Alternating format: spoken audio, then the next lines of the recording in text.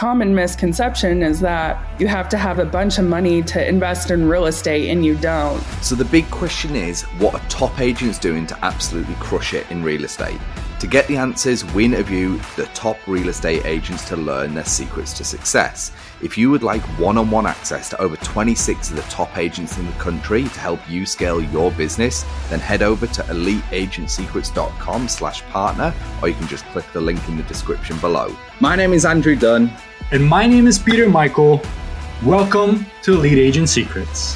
Which brings us really nicely into topic 2, because we can jump into talking about investment properties. I love working with investors. Now, do you work with military investors or mainly investment properties for your military? Mainly military investors. We have a pretty big investor list that we do keep. That's got, some civilians on it. And when you're working with investors, you really need to find out what their niche is, because I've got some investors that want to fix and flip. They don't want to buy and hold. And so, you really have to know what their niche is, because when you're sending out, your email, of properties and options, you definitely don't want to send them, something that's not in their niche. So that's kind of something that I've done.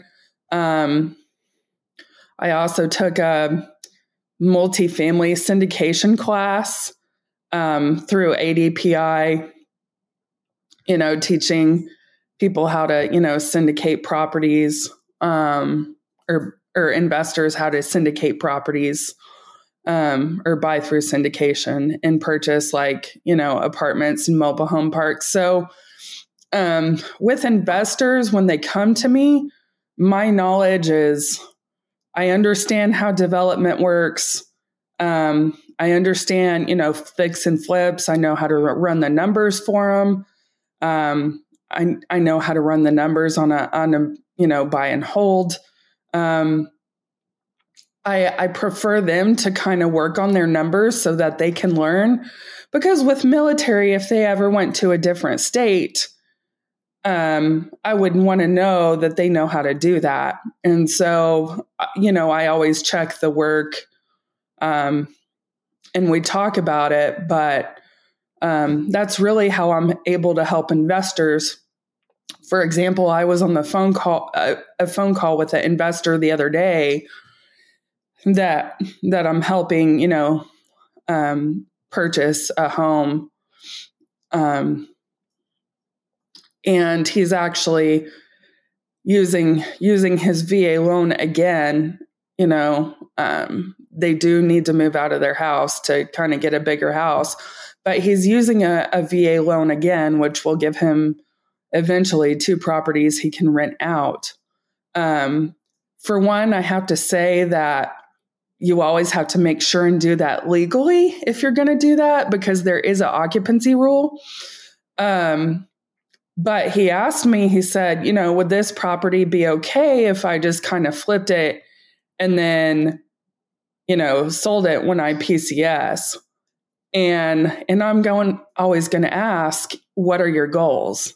Because I knew that wasn't his goal. And his goal is to, get several properties he can rent out later.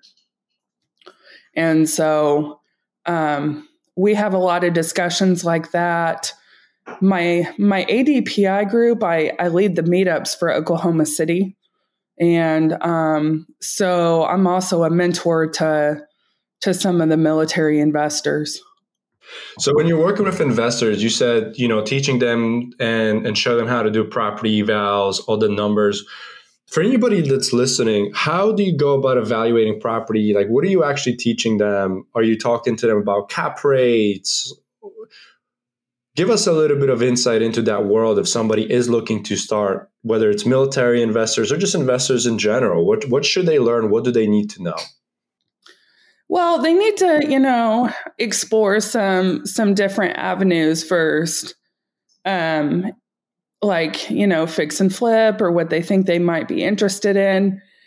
And the question is always, where do we get, the funds from? So I think the common misconception is that you have to have a bunch of money to invest in real estate, and you don't. You just have to think outside of the box a little bit.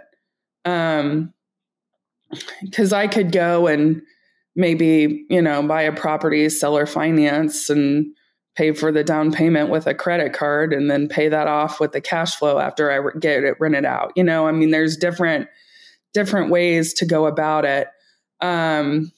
So really that investor wants to sit down and write down what their goals are. The BRRRR strategy is really, really popular just because, you buy it for less and then renovate it. And then, you refinance. And once you refinance, you can pull your cash out and then do another one. And so it's just, what strategy am I going to take and what am I going to learn about? Because I could probably sit and write down 50 different investment niches. Hey, I just wanted to jump in here and let you know, if you would like access to over 26 of the top agents in the country to help you scale your business, then head over to eliteagentsecrets.com/partner, or you can just click the link in the description below. Now back to the show. That's amazing. I mean, for anybody that's missed this, go back and re-listen to what Whitney is talking about, because there's so many different strategies. There's no right or wrong. There's multiple ways of skinning the cat. One of the things that you said is use a credit card for the down payment. Bring us into your world. How would you do something like that? How do you liquidate, let's say $20K, $30K, $40K if you have I'm assuming a business credit card, or would these be a personal line? Yeah, a business card, but there's certain cards that have a cash advance.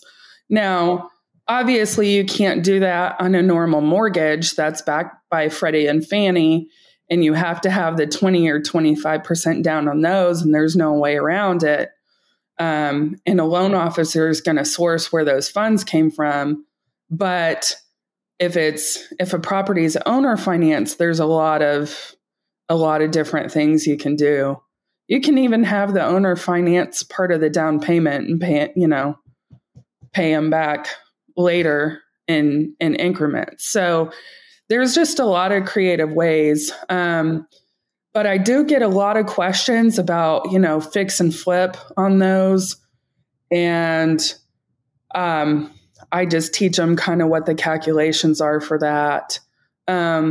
And which calculations are you looking for? Are you looking for cap rates, cash on cash return? Talk to us about that. Yeah. So I don't really look at cap rates as much, on those. And cap rates can change, especially when you get into multifamily. They can change if it's a value add. So on some projects, I don't look at that as much depending on the situation.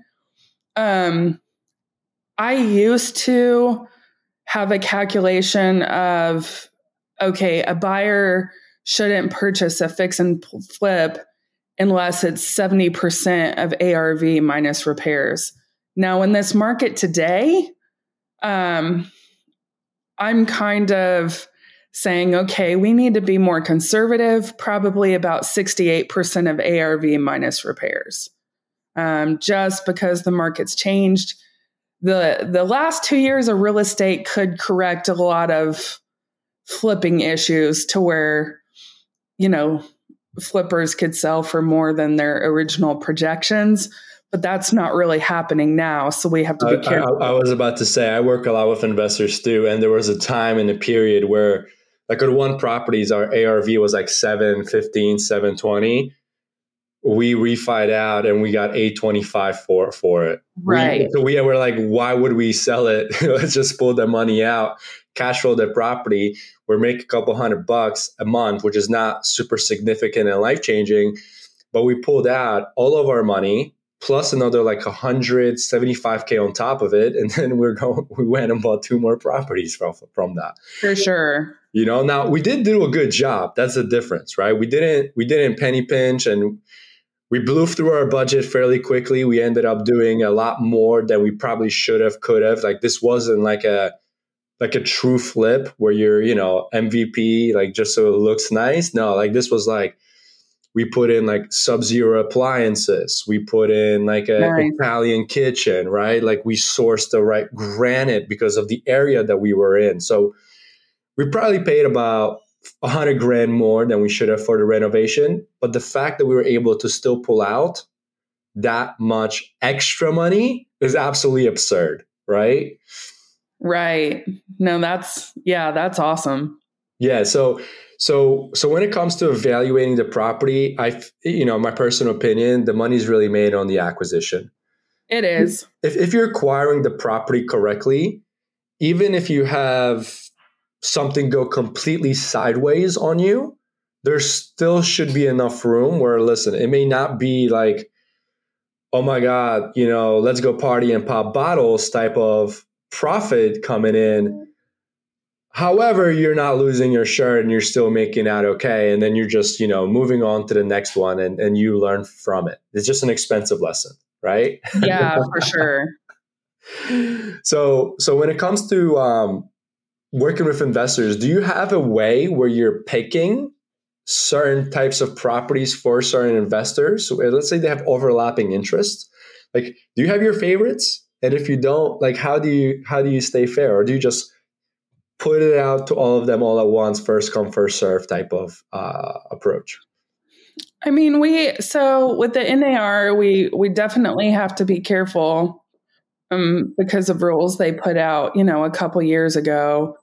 We have to have a form like filed within our MLS if we listed the property, if the seller doesn't want it on the property on the MLS. So we always make sure that form is filed with them first.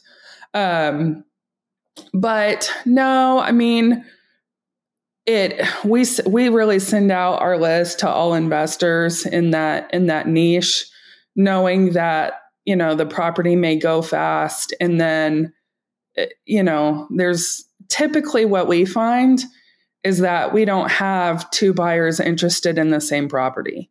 That's what we find. And then recently, I always know where the off market, new construction duplexes are. That's something I keep up with. That's one of my investment niches and one of my favorites. And so I get a lot of questions from buyers about that. But typically when I send those out, it's a development of like 30 or 40 that the developer needs sold. So, I can have 4 or 5 investors, purchase in the same development. Got it. So you are being fair. You are doing it fairly. It's just because you have the inventory and then you have the market knowledge, really, is what the first thing that we talked about, and just being so client-centric. Right. Well, you never want... and then I have some buyers, like I've got a buyer looking right now, and he's looking for something so specific that, none of my other investors are looking for. And so he's only getting those properties. But I'm really big on fair housing and fair housing laws. And a lot of that is treating buyers the same.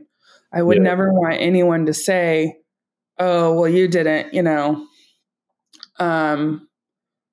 treat me the same as, because what I get a lot is I walked into a listing appointment yesterday and the seller was like, oh, I was talking to a buddy at work and you're his realtor.